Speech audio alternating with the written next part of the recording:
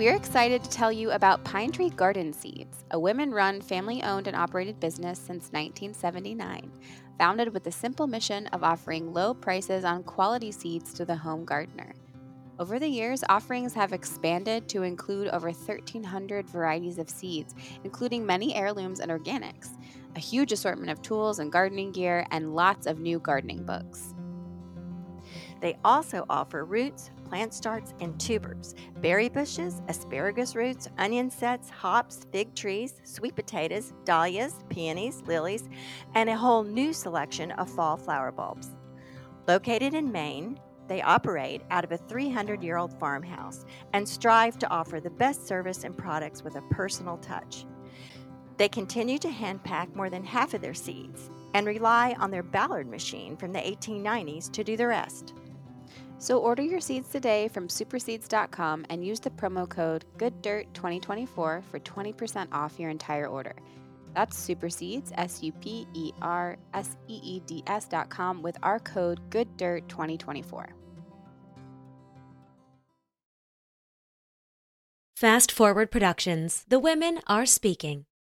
3/4 of America's farmers are over 65 years old, and only 2% feed everyone. We've got a demographic cliff coming. There's something better about a small, intensively managed farm that feeds the community than a large monocrop farm where you have like one or two people doing all of this large-scale monocrop. It's very different.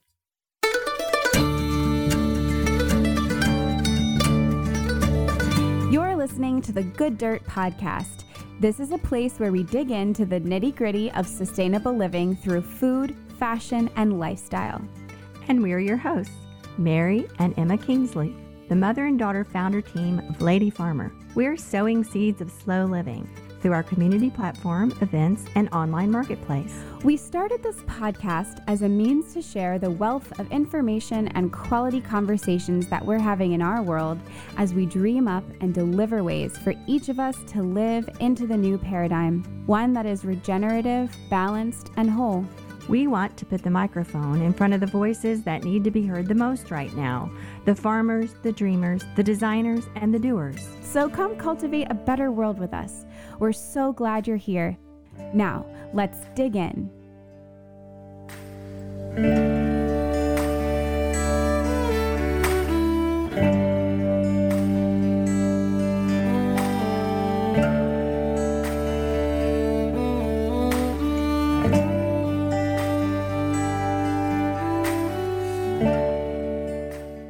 Good morning, Emma. Beautiful morning. Such a nice morning. A little chilly, but really beautiful. You said you just got back from a walk. Yes, I did. It was a really nice walk. And I just saw the sweetest little daffodil buds, tiny, tiny. They're not blooming yet, but just I could tell they're like, you can see the little bit of yellow ready to bloom. That made me so happy. Yeah, we've got those too. There's a whole bunch of them out there, as always. It's usually right around the 1st of March. And when this is live, it's going to be the last Friday in February. So we're getting there. We are. And I will say, I think I've noticed the past couple of years that sometimes the daffodils pop up in like January and it feels really early. But this feels a little bit more like it's supposed to be. So that's also nice. They go anywhere from like late January to early April. It just depends on how cold it is. If it's too cold to pop out, they'll stay in. Yeah. I just love the daffodils. They're so happy. And I believe they're the flower for March. And my birthday's in March. So I've always just loved them for that reason too. Yes. And I have probably told this on here before, but when we brought you home from the hospital in March, the daffodils were blooming in the yard. That's the first time I'd seen the blooms that year. So I always associate the daffodils blooming with bringing you home as a little babe. And lots of other stuff happening around here too. We have this star magnolia and it's got these beautiful fuzzy little buds on it. They're one of the early flowers. So I'm looking forward to that. That's going to happen soon. And there are things coming up like the green. Like I'm seeing a whole lot more chickweed, which is a wonderful, yummy, wild green that I love to eat this time of year. Put it on salads and stuff. So yeah, Lots of things happening, lots of signs of spring. And one sure sign of spring for Lady Farmer in years past has been the Slow Living Challenge. I feel like the Slow Living Challenge is a good way to really be fully present for the beginning of spring, which is such a special time. So the Slow Living Challenge is simply, really, when it comes down to it, it's a few weeks of prompts that we've come up with for you to inspire you and encourage you to slow down. And the thing is that everyone who's participating is reading the same prompts every day. So it's sort of fun that we're all doing it together. To sign up, to be a part of it, you'll just join our Substack. We'll be doing the Slow Living Challenge through Substack this year. And then what's exciting about that is after the Slow Living Challenge, that Substack space will become our new home for community and all of our extra content and all of the wonderful things that we talk about on the Almanac. So we're actually moving Almanac to Substack. If you don't know what Substack is yet, you're in for a treat. It's a really lovely, wonderful newsletter platform. We have lots of exciting things in store there. So sign up for the Slow Living Challenge at the link in the show notes. Also, slowlivingchallenge.com will get you there. That was exciting that we were able to get that website. So slowlivingchallenge.com will get you straight to the Slow Living Challenge sign up. And it's totally free to participate also. Just to note, when you sign up for the Substack, you probably will be prompted. There is a subscription option for some of the extra content stuff, but don't worry about that. You don't have to pay for anything ever if you don't want to, but certainly to participate in the Slow Living Challenge and to get sort of just the general Lady Farmer content updates will always be free. Signing up for our Substack also means that you will get weekly updates every time we drop a podcast episode, which is exciting. So on to today's podcast episode, today's interview. Do you want to introduce the guest, Mom? Yes, today we're talking with Judith Horvath of Fair Hill Farmstead. She was a business executive and a homesteader until she was busted for having illegal backyard chickens in suburbia. So with her husband and kids along for the ride and starting with zero knowledge, they went all in, starting their own farm, raising highly parasite-resistant hair sheep, dairy goats, designer daylilies, and a whole lot more. In less than a decade, Judith's success in agro-entrepreneurism enabled her to quit the corporate world for good and start her own thing. So cool. So Judith believes a future with a resilient food supply chain will be networks of small local farms utilizing regenerative methods requiring a lot more farmers. On her podcast, Fair Hill Farmstead Life, she entertains and inspires first-generation homesteaders and farmers with stories of struggle and success. In her work, she helps people build homesteads, family farms, and build successful regenerative agriculture ventures from day one. Her current projects include the redesigning of local food supply chains and the development of Agrihoods, which are communities built with a working farm or community garden as a focus. Imagine if your food source and that of all your neighbors was part of your neighborhood. We love talking about this. Join us today to hear more about it and all the other things she's up to in her fun employment, she calls it, as a full-time farmer and entrepreneur with a mission. Here's Judith Horvath of Fair Hill Farm.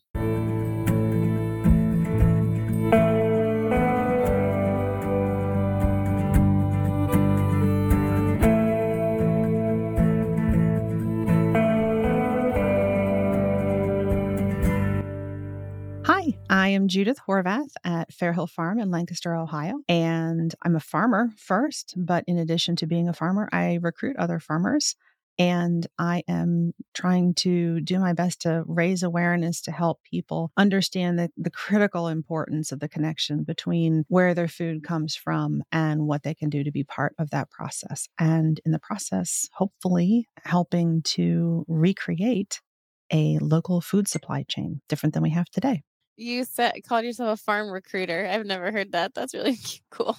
So can you tell us a little bit of your story? Well, back many years ago when my children were younger, they're young adults now, but when they were very little, they had some pretty bad food allergies. And after getting some testing done, I came to discover that they were not actually allergic to food. They were allergic to some of the things that were in their food. And that led me to a whole bunch of learning and discovery and heartache, actually coming to realize what is in our food and how our food is processed and where it comes from and how it gets from where it is produced to where we have it and what's actually in it. And it was pretty alarming. It wasn't an easy process because I actually had to take a class to learn how to decode food labels. So this is not an obvious thing, for a lot of people to understand what all those ingredients are. And there wasn't a lot of materials back then that were available. One thing led to another. And, when you start realizing what's in your food, you start worrying about who's grown your food and where did it come from. And my husband and I lived in suburbia, had a half an acre right outside of Columbus, Ohio. And I tore up my backyard and turned it into gardens and planted fruit trees and got some illegal backyard chickens. And just, it went from there. And I started doing this stuff that my friends are like, oh, look at you, Martha Stewart, you're so crafty. And today, I guess it would be called homesteading, but I didn't know that that's what it was called. And then when the Great Recession, the big economic downturn hit in 2008, I lost my job and we almost lost our house, but we ate out of our gardens and we had the eggs from the chickens and I had canned a lot of things and I was able to make so much food from scratch. We really cut our costs hugely. And by the time we got back on our feet and got reemployed and everything and the emergency passed, I realized that that was a way of life that I really enjoyed, because it had served us really well in that sort of personal emergency. And then I got busted for my illegal backyard chickens by the homeowners association. Oh my gosh. So probably not my proudest moment, but I butchered them in the front yard in protest. And my husband and I decided to go and buy a farm. We decided that it was not a passing phase. So we decided to double down. So we scraped our pennies together. I mean, I'm really condensing this because the process actually took almost 2.5 years to find and purchase our farm. And then when we got it, it was a complete wreck. And so we've now been on the farm. This is going to be our 11th year.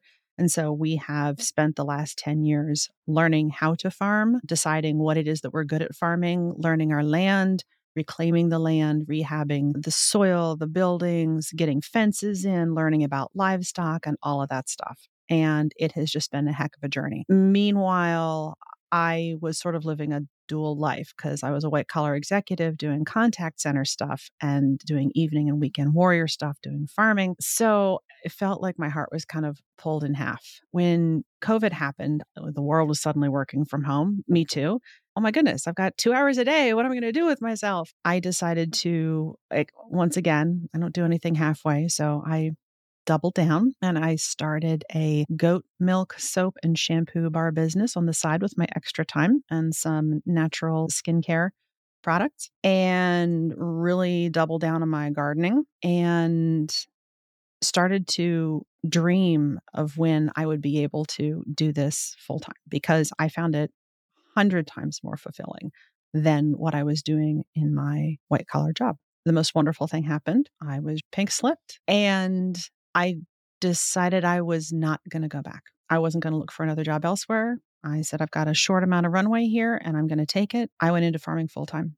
And now today, in the past 1.5 to 2 years since that happened, I do something completely different. I have taken a good hard look at where I first started, which was the problem with our food chain, the problem with what's on our food and worrying about what are we putting into our bodies and our bodily health. And I've come to realize after COVID that our food supply chain is broken. It is brittle. It is highly efficient, but those extreme efficiencies are also the things that make it brittle. And one little hiccup, one little interruption really caused a lot of pain. And when you look at the state of soils and the way that conventional farming is conducted in the United States today, it's depletive. It makes me sad when I see plows doing their spring plowing and hundreds of pounds of soil per acre like flying away, the fertilizers and the synthetic inputs needed to supply this. And it's unbelievable that our food travels 2,000 and 3,000 miles to get to our plate when I'm a small local producer now and I can provide grass-fed meats that are available to my community at much lower cost. And then I see other small farmer friends of mine and they're only getting 13 cents on the dollar that is paid in the grocery store. There's no reason why farmers should not be making a living wage for the hard work that we do. After being laid off, I decided I'm not going to stand around and admire the problem. So I am doing my best to help raise awareness and do some things to help reimagine our food supply chain as being more locally based, probably a little bit more European model type situation, but using regenerative agricultural methods that are more sustainable, less energy intensive, and they put money back into the local economies and they keep the money in the local economies and they employ small farmers. And I do this through a couple activities. First of all, our family lives intentionally. We're continuously learning, expanding, and increasing our farm's productivity. So we live the talk. We did not come from a farming background, so we're figuring this out as we go. And it's hard because there's more farming mentors than used to be out there, but it's a lot of sort of figure it out as you go. And even if you have great mentors, no two farms are the same. So that's a continuous learning process. I also have outreach and awareness, and that is through my podcast, writing, speaking. I do interviews like I'm doing today, and I run classes for some students. And then the third way is creating spaces and places that further all of this. And that is my consulting business. What I am finding, I'm not doing at all what I thought I was going to be doing in my consulting. Once I started reaching out to people out there, I found that there is a great need for places to be created that connect people in an intentional fashion, whether on their private land or in planned communities that help people be part of a bigger picture, not the one weirdo at the office who happens to have illegal backyard chickens, because I've been there too. And that's not fun necessarily. To get to work, you got hay in your hair. That's not always good when you're leading the team meeting. So there's a need. And I think there's a hunger for people to have these places. And so one of the things that I'm delving into is helping with the planning and the development and the design of Agrihoods.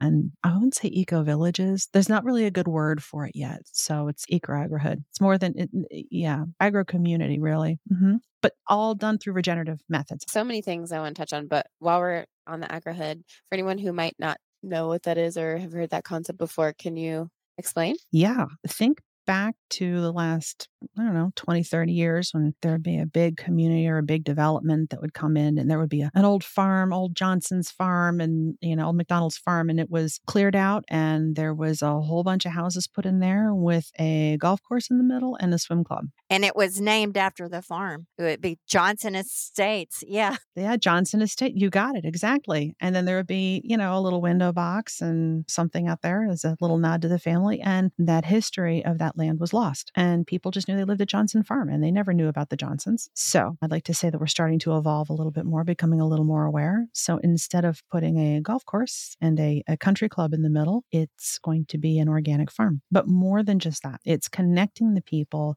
to that farm. Instead of just being an interesting sort of quirk or commodity in the middle of the community, that farm is a working farm. It has actual food production and maybe orchards and edible landscaping and some animals there to provide some food and at least as an educational purpose for the inhabitants, and a CSA program where the members and the residents are encouraged to participate in that, and then farm tours and farm experiences and 100 different ways to do that. And then other amenities inside that also serve to connect the people to that farm. So it might be farmers markets and an event center and weddings and a farm venue or something like that, or local restaurants coming and doing a showcase with events or barn dances or whatever the case may be, but something, and maybe community gardens, something to connect that community to that farm, to support it, have pride in it, and really participate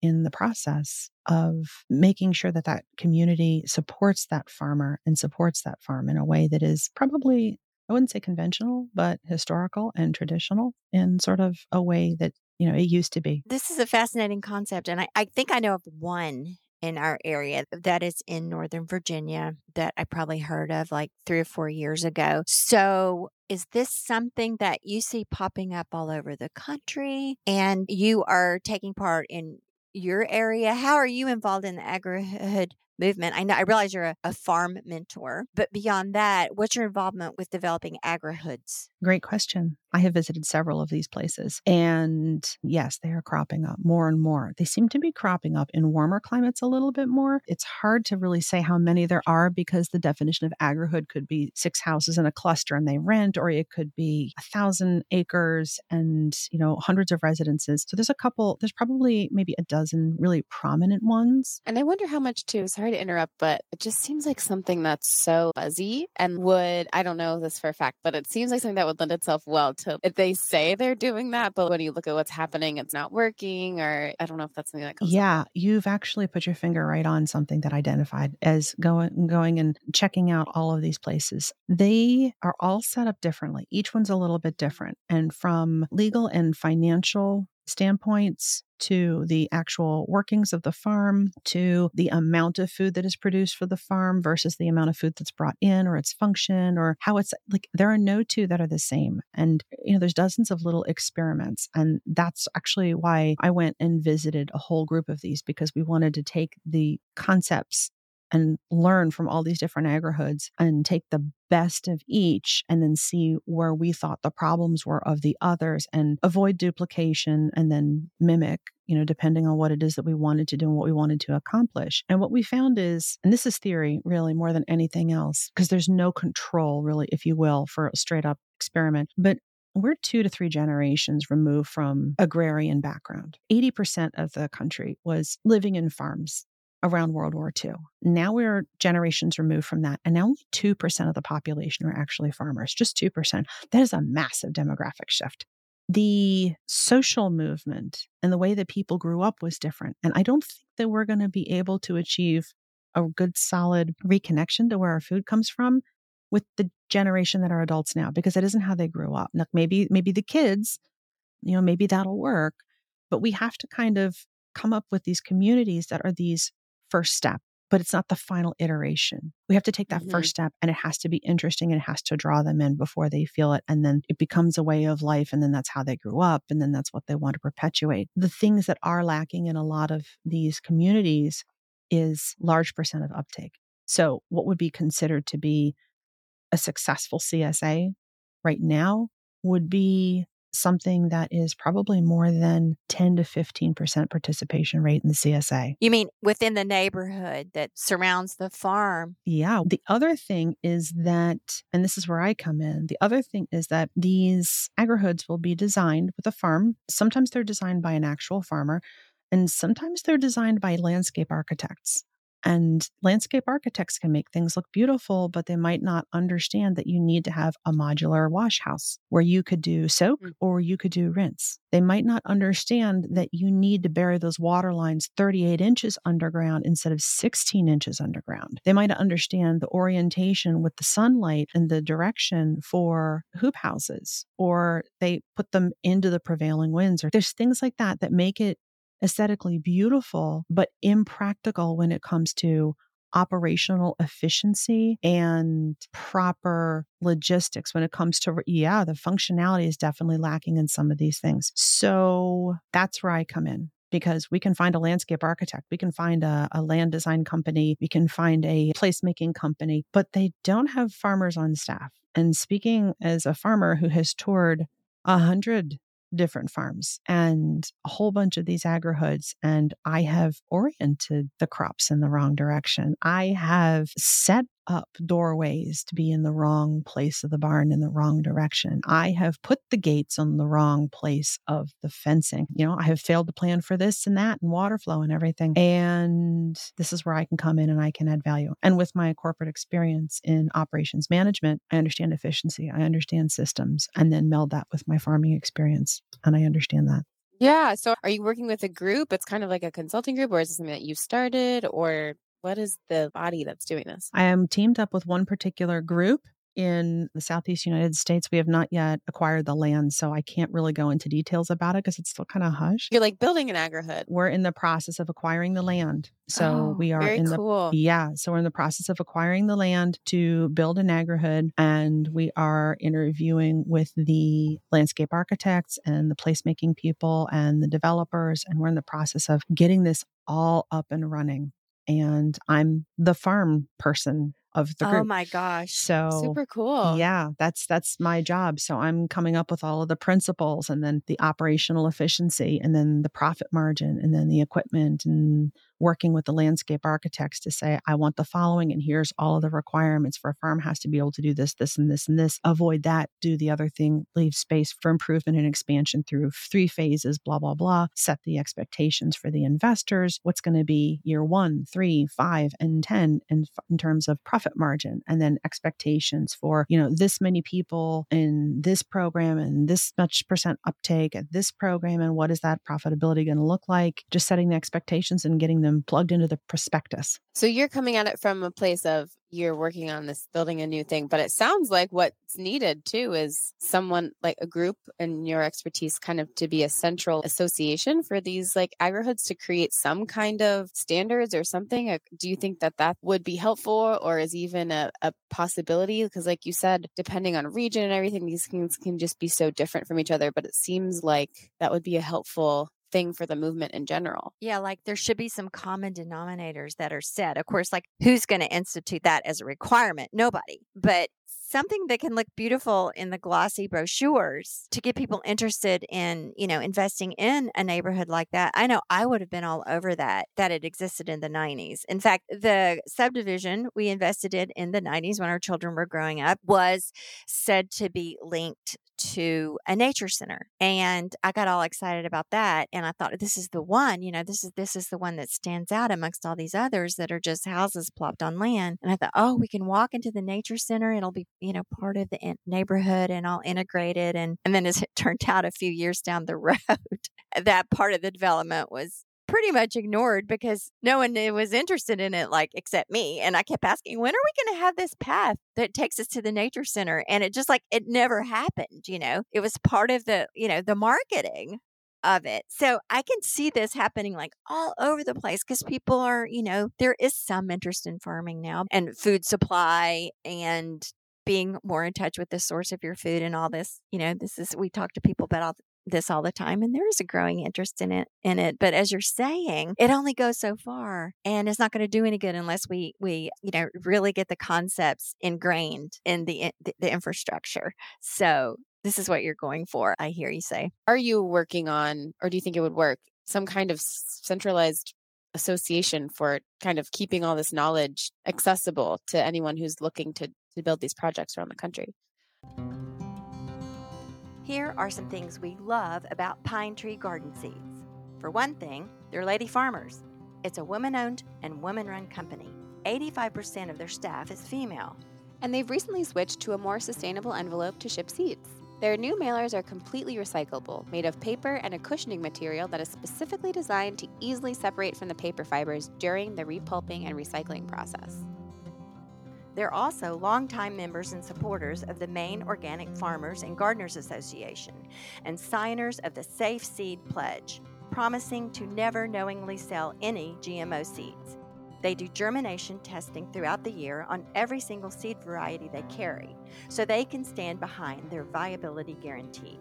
Pine Tree Garden Seeds is meant for every level of expertise, for the yard artists, the backyard growers, the herb explorers, the bouquet builders, the habitat curators, and beyond. They're committed to helping you get the most out of your home garden by providing high-quality garden seeds, plants, and supplies at an affordable price. Get your spring garden going today by ordering your seeds from superseeds.com and using our promo code GOODDIRT2024 for 20% off your entire order. That's SUPERSEEDS.com with our code GOODDIRT2024. I don't know that there's enough of them to have a large enough pool of centralized knowledge, because you're not just comparing apples and oranges. What do they say? You're comparing apples and orangutans. They're so different. They're so different. Yeah, depending on where you are. Yeah, they are. I mean, they have common elements, but even is something organically certified, or is it regenerative? Are they just produce? Are they creating their own compost? Are they not? I mean, I guess some sort of maybe a ranking system that compares them, some sort of system that reviews and ranks maybe would be better, but I don't know about specific standards. I can tell you that most of the ones that are coming out now, there seems to be a bunch of them in Texas, first of all.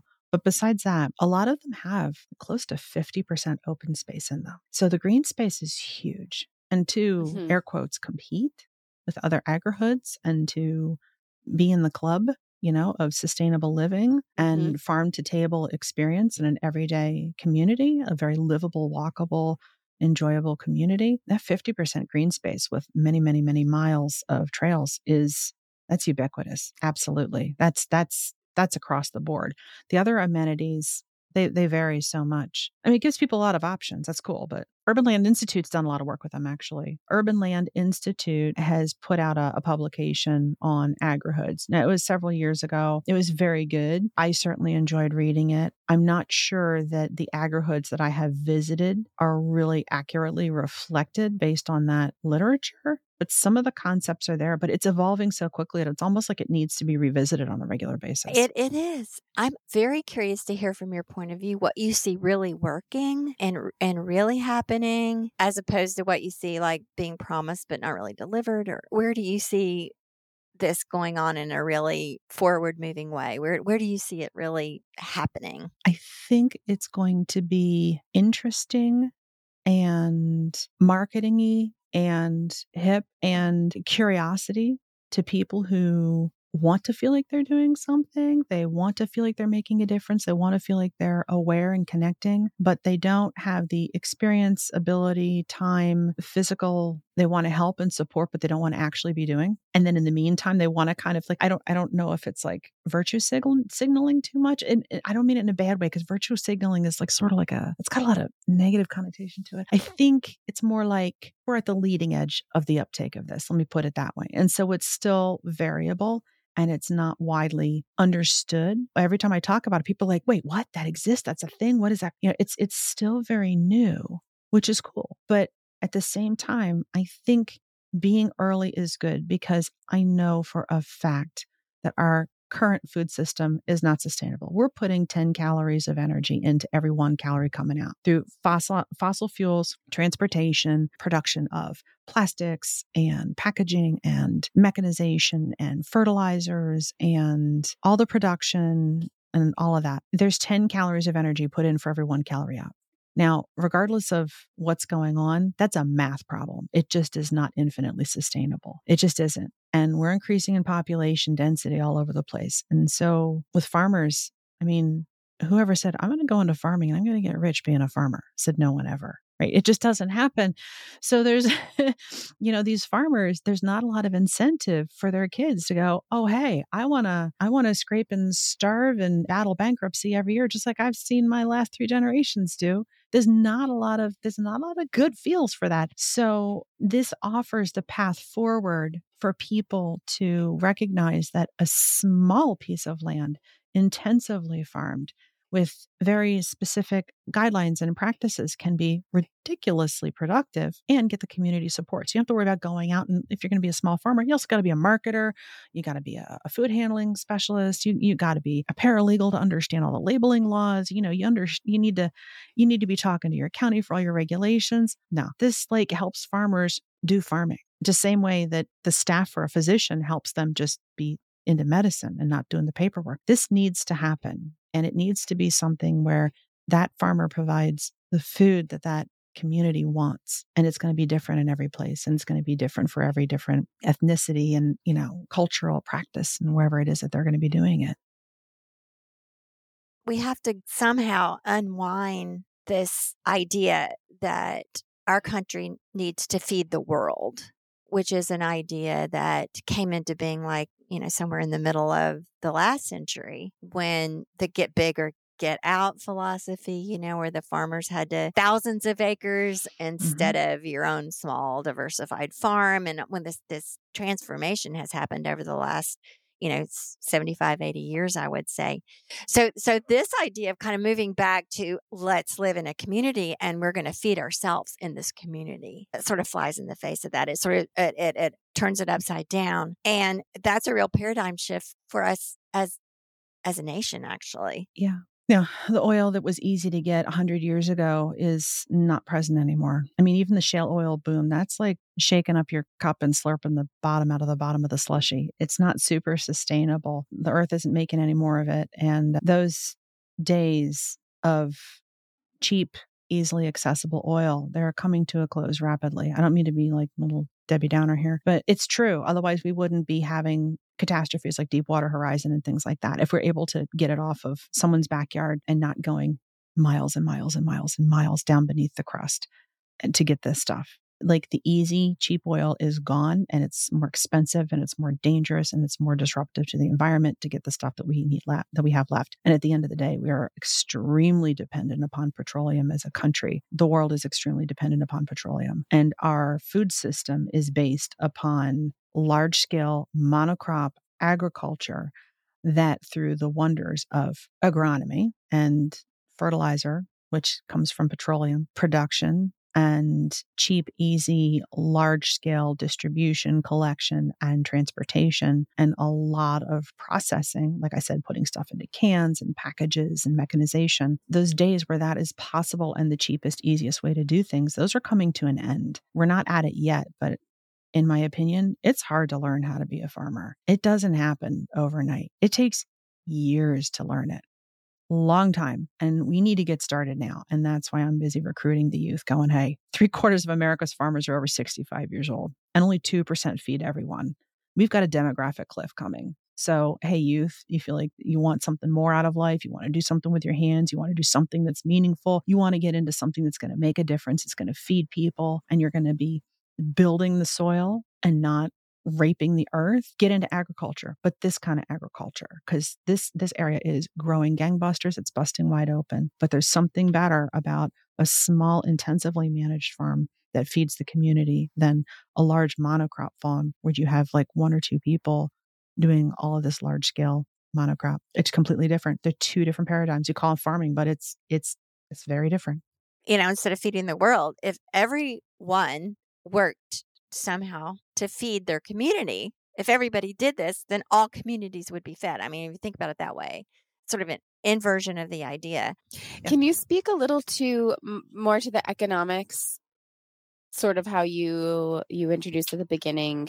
I think a big problem with why people aren't super drawn to farming is that it doesn't promise compensation to any really attractive level. But it sounded like you think you've figured this out, or you see a way that's better. And this is obviously what you do consulting on. And so I'm sure it's very complicated and probably hard to condense. But can you speak at all to sort of the way that you see the economics of it working better, and how, as consumers, maybe listeners of this podcast, can begin to think about how they participate in the system a little bit differently? I personally I know so many farmers. We're part of a community of amazing farmers. And it's just, the reality is that it's just so hard and not really realistic to make a living at it, which is obviously backwards. But the sad thing about it is the people that are successful have inherited generational land or generational wealth, and they are extremely privileged, and they have the flexibility to be able to do this. And that's just so weird and backwards, and I don't think should be the case. So I wonder if you have any thoughts about that. How do you recruit farmers in this environment? Okay, so I'll speak about the economics first, then I'll talk about recruiting, because I think that the answer to the first is going to give you the answer to the second. The economics is that I mentioned 13 cents on the dollar of every product that you go to Kroger and you buy something for $1. Only 13 cents of that has actually gone to the farmer. So right there you have a system that's 87% system. So you're not going to get greater than 13% profit margin right there as a farmer. So based on that, you have razor thin margins for being able to produce your crop. And as we all know, farming is like playing poker with God. And it is something that can be completely outside of your control. You can have a flood, you can have a fire, you can have, you name it, it can happen. Weather aside, there can be economic situations that change everything. There can be legislation that changes all kinds of things. You can have equipment problems.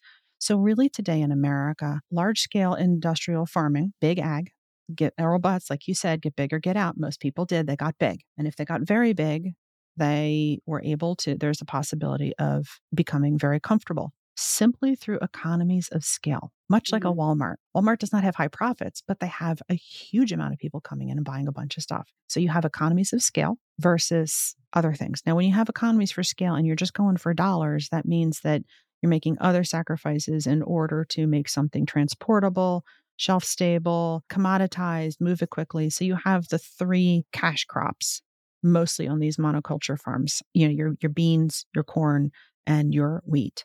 And then you'll have very large scale monoculture fields where you'll have 1,000 acres of the specific kind of tomato or 3,000 acres of strawberries in California and things like that. It is definitely profit through economies of scale, and it's based on cheap labor, but invariably it is a debt-based system. And that is the problem in large-scale agriculture today. Farmers will go to the bank and they will take out a loan for their seed for the year. And then they have to go back and they have to pay back their loan. And then whatever is left for them at the end of the season. But it is a single payday for these large industrial farmers and these monocrop farmers. It is a debt-based system. That being said, it's very easy to make a small error or overlook something, or you have to like make a trade-off where you will, over time, you can slide into less profitability generationally because you have to do upkeep. Property taxes are always going up. I mean, there's a myriad of reasons. That's a real problem. What I'm saying is that through regenerative agriculture that has been discovered, and really we've known about regenerative agriculture forever, but it has really been embraced. Things like no-till and composting and intensive planting, succession planting, interplanting, use of high tunnels, even in warm areas. All of these things can bring extraordinary amounts of activity from small pieces of land, because it is always going to be better where you can intensely manage and care for a small piece of land in a very careful and thoughtful and systematic way than roll the dice in a debt-based system and deal with a large amount of land. You can employ a lot of people who are now feeding their community directly.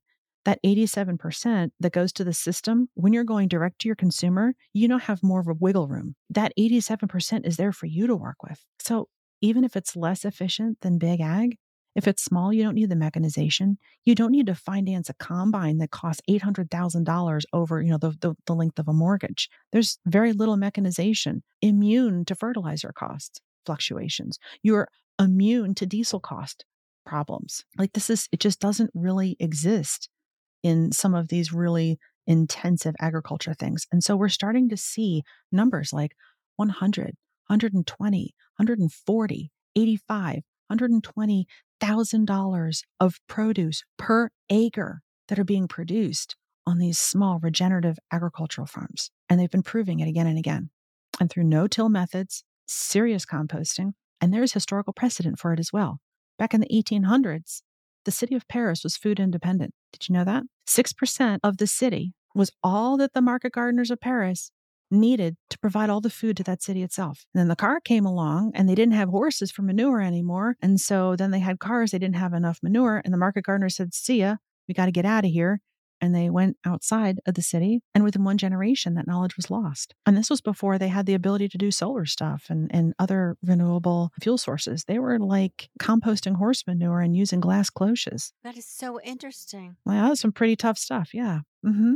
So what do you think are the essential requirements for regenerative farming in these communities? I mean, what would you consider to be the things that would have to be in place to achieve these goals? It sounds like you don't want a lot of fossil fuel costs, so there's not that large scale machinery happening. So does this mean a lot of people doing manual labor for jobs for the community, or what does it look like? Yeah, it does look like that to a point. You're probably going to need something like a small tractor in order to turn over compost piles, but there needs to be a robust composting practice going on. If you're going to be exporting vegetables and fruits and berries and produce out of your farm, you need to be bringing nutrition in because those plants are consuming those nutrients that are in the soil. So you have to have a very robust composting process, which means that you're getting it back from the community and has to be from clean sources. So it has to be an organized system within the community that is a virtuous circle.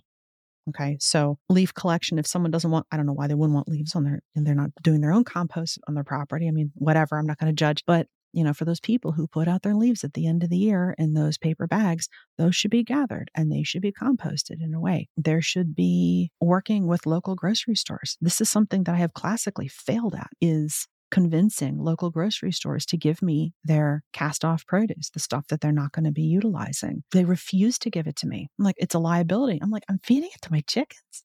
my potbelly pigs, this is not a liability. And you're like, I'm getting like wilted lettuce from my goats. How is this a liability? Oh, we're not allowed. They'd rather put it in the landfill. That's nonsense.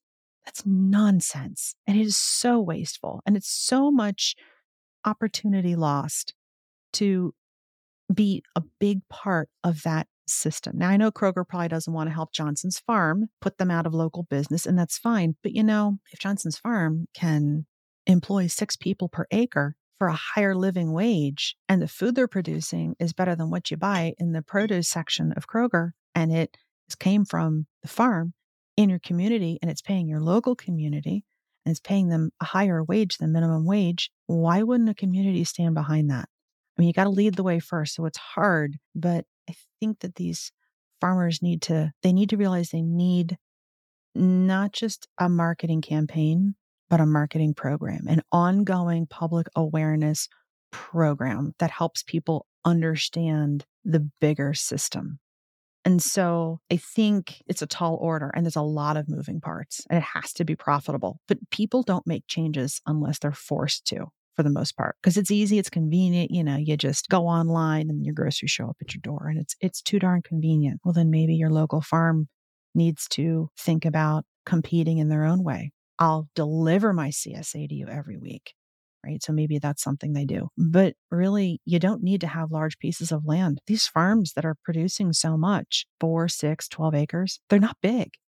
They're little farms. It's completely doable in so many different communities. Oh, absolutely. I mean, we talk all the time to people that, grow a ton of food in their backyard, and there's a lot of that going on. And I think the general knowledge of that, I hope, is increasing. I hope people are realizing more and more how much they can do on their own. This community idea, it's fascinating, though, and I find really helpful and exciting. And what are some other of the requirements? You've mentioned the composting and getting things from the local grocery stores, the waste. And I've heard, by the way, that thing they have about not wanting to get rid of their old produce. I really don't understand that. I'd like to know the reason behind that. So in terms of like the actual farming practices, like no-till, and talk about that a little bit. Yeah. So beds should never be empty for any amount of time. As soon as you're harvesting something, you put the next thing in right away. Companion planting and interplanting is a very important part of it. So one that I heard of was a cauliflower. You could plant a cauliflower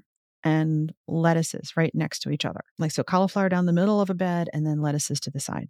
And that is because the lettuces kind of get big fast and they fluff out. And by the time they're ready to harvest, then the cauliflower is getting big enough where it's starting to shade the lettuces. So what you do is you just cut off the cauliflower. You don't pull the roots out. You cut off the cauliflower, and then you would interplant your next series of things. Maybe it's radishes in between there, because then you're going to start cutting out your lettuces, and then your radishes are going to start coming. So that soil is always being utilized. It's never bare. And if it has to be bare for any reason, maybe it's wintertime and you don't have a hoop house, then it is mulched. And then constant top dress of compost.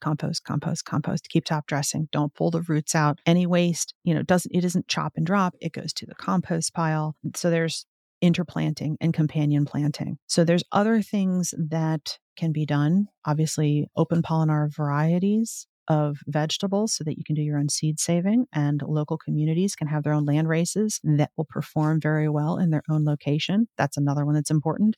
You're not beholden to Syngenta to be purchasing your seeds every year. I don't think that really works well. It can cause intermingling of pollen, and some of those seeds, you can't save them because they have a terminator gene in them, which makes their offspring sterile. So that's not cool. So open pollinars and heirloom varieties that have been developed over the millennia to work in your particular area, those are always going to be very good. Those are going to be winners for you. And another concept is get people used to eating ugly produce. If you got 2 carrots that look like they're hugging, or like one's carrying another on like a backpack, that is, I think we've all seen those funny, ugly vegetables. You never see them in Kroger, but those are reality. They happen all the time.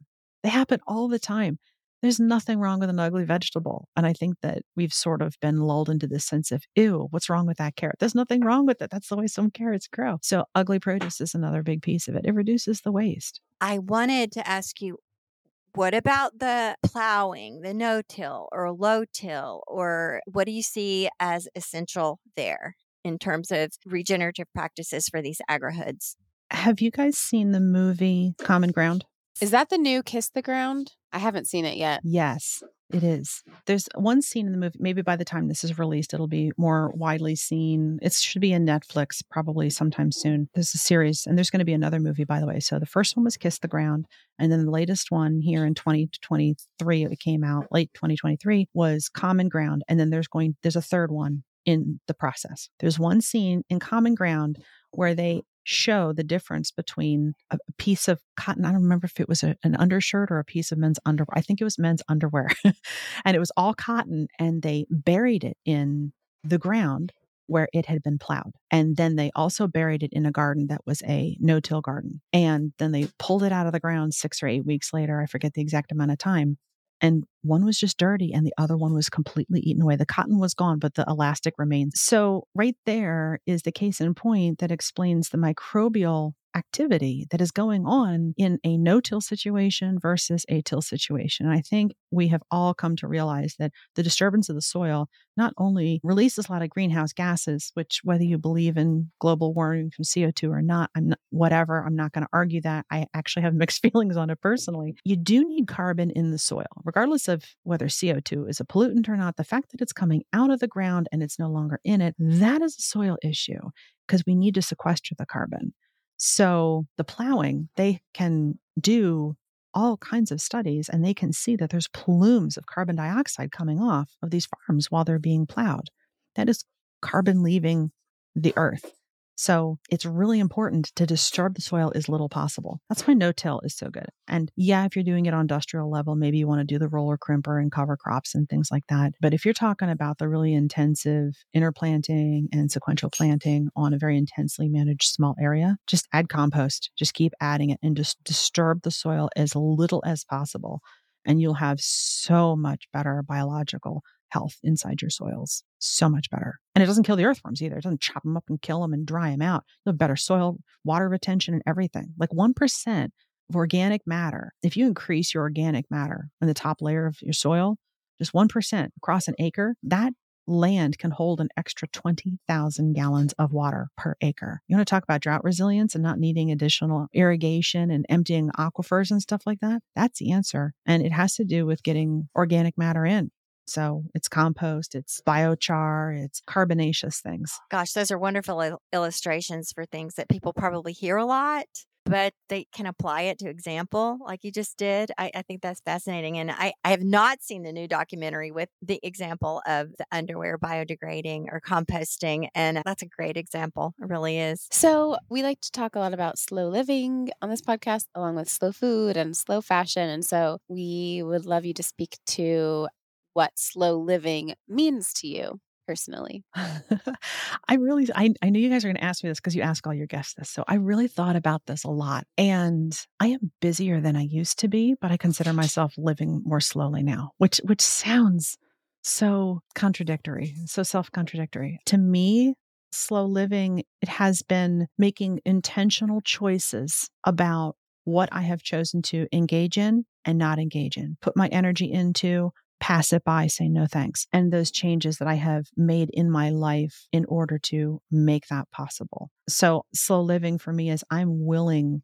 to take the time for my compost pile rather than going to the store and buying some compost in a bag, or rather than going to the grocery store and buying those vegetables. I'm outside and I'm now spending many hours in my garden producing vegetables. It's probably not terribly efficient, despite what I say, not as efficient time-wise. I think that's slow living, but it's worth it to me because I've placed that value there. And so I think my life is fuller, but I have decided to be very intentional about where I put my time. And that's the slower part because I have given myself space for enjoyment and thoughtfulness and reflection and mindfulness and really being in the present. That's my slow living. Yes, thank you. And this might sound a little redundant after our discussion here, but what does the good dirt mean to you? Yeah, living soil. That was a little trickier because of the word dirt. Like one of the people that I'm teamed up with is a company. They're starting to do some amazing things. It's called FOOP, FOOP, which is like food, fish, and poop. FOOP. I don't have any financial interest with this company at this time. I would love to team up with them and be their partner in the near future, hopefully. But they turn dirt into living soil through inoculant and other things that they have that you can put in your soil. And so The good dirt is like, I feel bad because I think of it as like the good soil, the good earth. I think there's a difference between dirt and soil. So you're saying it's living, good dirt is living soil. Yeah. Maybe it's good dirt after I've like had a whole day of gardening and I come in and I've got like smudges on my face. Maybe that's good And dirt. Love that also, too. you're talking about in these communities, people being asked to save their food scraps and turn it into the farm for the farm compost. I just think that's an amazing shift for people in their daily lives, just to have that understanding that this is how we build the foundation of life on the planet, is by feeding it and using our waste. And I just think that alone, I mean, there's so many fascinating things about this Agrihood idea. I mean, it's just such a rich concept, and I'm super excited about it. But even that one thing, just conditioning people, you're not going to throw your leftover food in the landfill, to create more methane gas problems and more landfill problems. And we're going to turn it into good dirt. Yeah. And I think that people in the future Agrihood, when we start publishing the numbers of what the volume and the weight is of the food scraps that have been collected, I think that in itself will be an eye opener, because people will be amazed how much food is wasted. And after they see what it takes to produce the food, it changes everyone's view on food completely. There's so much that we throw away in this country. There's so much that we throw away. Yeah. So as we wrap up the conversation today, is there anything else that you want to leave with us? What would you most like listeners to take away from this conversation and understand about the work that you're doing? I would urge all of our listeners to take a look at the food that you're eating, decide if that's the type of food that you want to be eating. And if it's not, find a source as local as possible. And when you find those people who are growing those items or not growing or are willing to grow them, support them. Get to meet them, get to know them, stick with them. Even if they give you ugly produce, stick with them and support them and talk to them, get to know them. And I assure you, they will respond and they will provide the food that you want to purchase if you tell them that. People who are farmers, this isn't a job, it's a calling. And if you work with them, that is a huge affirmation to their souls and for their life's work. And they need that. And we need that. And I need that from my customers. I appreciate it deeply when I hear that from my customers. I'm actually not a gardener at all. I'm a livestock. I raise hair sheep and dairy goats. So when one of my customers tells me that that was the best lamb chop that she ever had, or the shampoo bar that I've made from the milk from my dairy goats cured her daughter's eczema or something like that, it's very meaningful to me. Make those connections and get to know those people. Tell them your stories, tell them your experiences, share that with them, and share it with your friends too. Encourage that support, because it can start with you. That one little thing, it can make a difference. Awesome. Thank you. Talk a little bit about what you're doing in terms of your farm mentoring, the services you're offering. How can people find you if they're curious about this, and anything else you want to say about what you're doing on your own farm? Okay, thank you. My website is www.fairhillfarm.com. And I have a bunch of different things that I offer. I sell very highly parasite-resistant registered Katahdin hair sheep. And I also raise dairy goats. And I have 200 varieties of designer daylilies, which are just fun for me. That's my little guilty pleasure, is lilies. And I offer consulting for people who are trying to make their own spaces, whether it is a family compound, a weekend getaway, their doomsday bunker bug out. Like, talk to me. No judgment. It's a judgment-free zone, whatever. I don't care. But I help people get these places designed and these systems in place that will give them high efficiency, high yield plans, multi-year plans to get there and help you get to the level of knowledge and competence that you need. And in order to do that, I offer some documents that I can design and symposiums that I have and bespoke classes that I will design and have for people. I also do farm visits. I do consulting like that. No two projects are the same. They really aren't. I would love to say I do this, this, and this, but the same way there's no two farms that are the same, there's no two projects that are the same. So if you have something that you're interested in getting bouncing some ideas and you need some soil analysis and a 5-year road plan, then contact me. Take a look at some of the projects that I've done. I have them listed on my website. I also have a podcast called Fair Hill Farmstead Life. And on that podcast, I do some of the episodes myself, but for most of them, just like Mary and Emma do here, I interview other people, and I am focused on those who have regenerative practices in their farming or their ranching. So that means grass-fed rotational grazing meats for the most part, and then also intensive gardening processes. And I do that with the intention to help people understand that there are a lot of very successful people in the farming industry today who did not grow up on a farm, and they just got started maybe within the last 10 years. And success is completely possible. It's extraordinarily fulfilling. If you have a plan and you have a vision, you can make it happen. Regenerative agriculture is the future. It is the sustainable future of our food supply system here on this planet, I believe. And you can be one of the people getting ahead of it and being on the leading edge and helping everyone else learn, even as you learn, because there's so much we are just still discovering and we just don't know. So be part of the revolution. If you're young and you're considering going to college, I'm not going to tell people not to go to college, but consider what you're going to be studying and think about it before you spend all those years, because, taking 4 years to have to turn around and pivot again and spend another 4 years learning how to farm. There's a lot of things you can do in the trades, and there's a lot of things that you can do interning on farms and other things you can do with different degrees, which have not historically been something that was on sort of the mainstream of school. So I really love to talk to youth and encourage them to think about getting into agriculture, because we need more farmers. It takes a long time to learn it, and no two farms are the same, and no two people have the same tendencies or skills. So if you love animals, if you have a kid who is neurodivergent, people who are neurodivergent and on the spectrum are outstanding in the fields of agriculture. So if you have a kid of special needs who you're worried about for full functionality in life, later in life, consider agriculture. There's just amazing things happening there too. And not just in terms of bodily health, but also in the superpowers that I have seen some people on the spectrum display in terms of agricultural things they've been able to accomplish and notice and do. Oh, that's awesome. Thank you for saying that. So true. You're so knowledgeable, and you have such a grasp of the issues and an excellent way of communicating it. And this has just been a real illuminating conversation. And thank you so much for spending the time with us today. Thank you. And keep us updated on the work with the Agrihood. I'm so excited. Yeah, I'm going to do that as we get into the further portions of the project where there's actually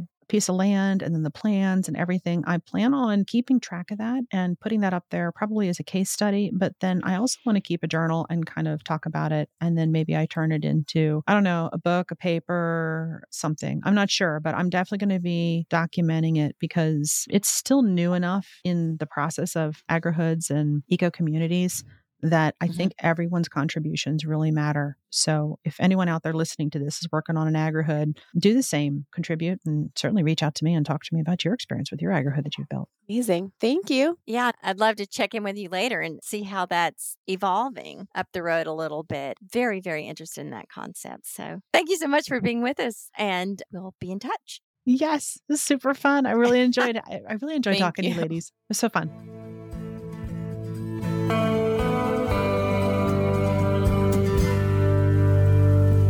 Thank you for tuning in, calling in, and spreading the good dirt. We love hearing from you. You can reach our listener voicemail at 443-459-1950. That's 443-459-1950. You can find this number in our show notes and in our Instagram profile.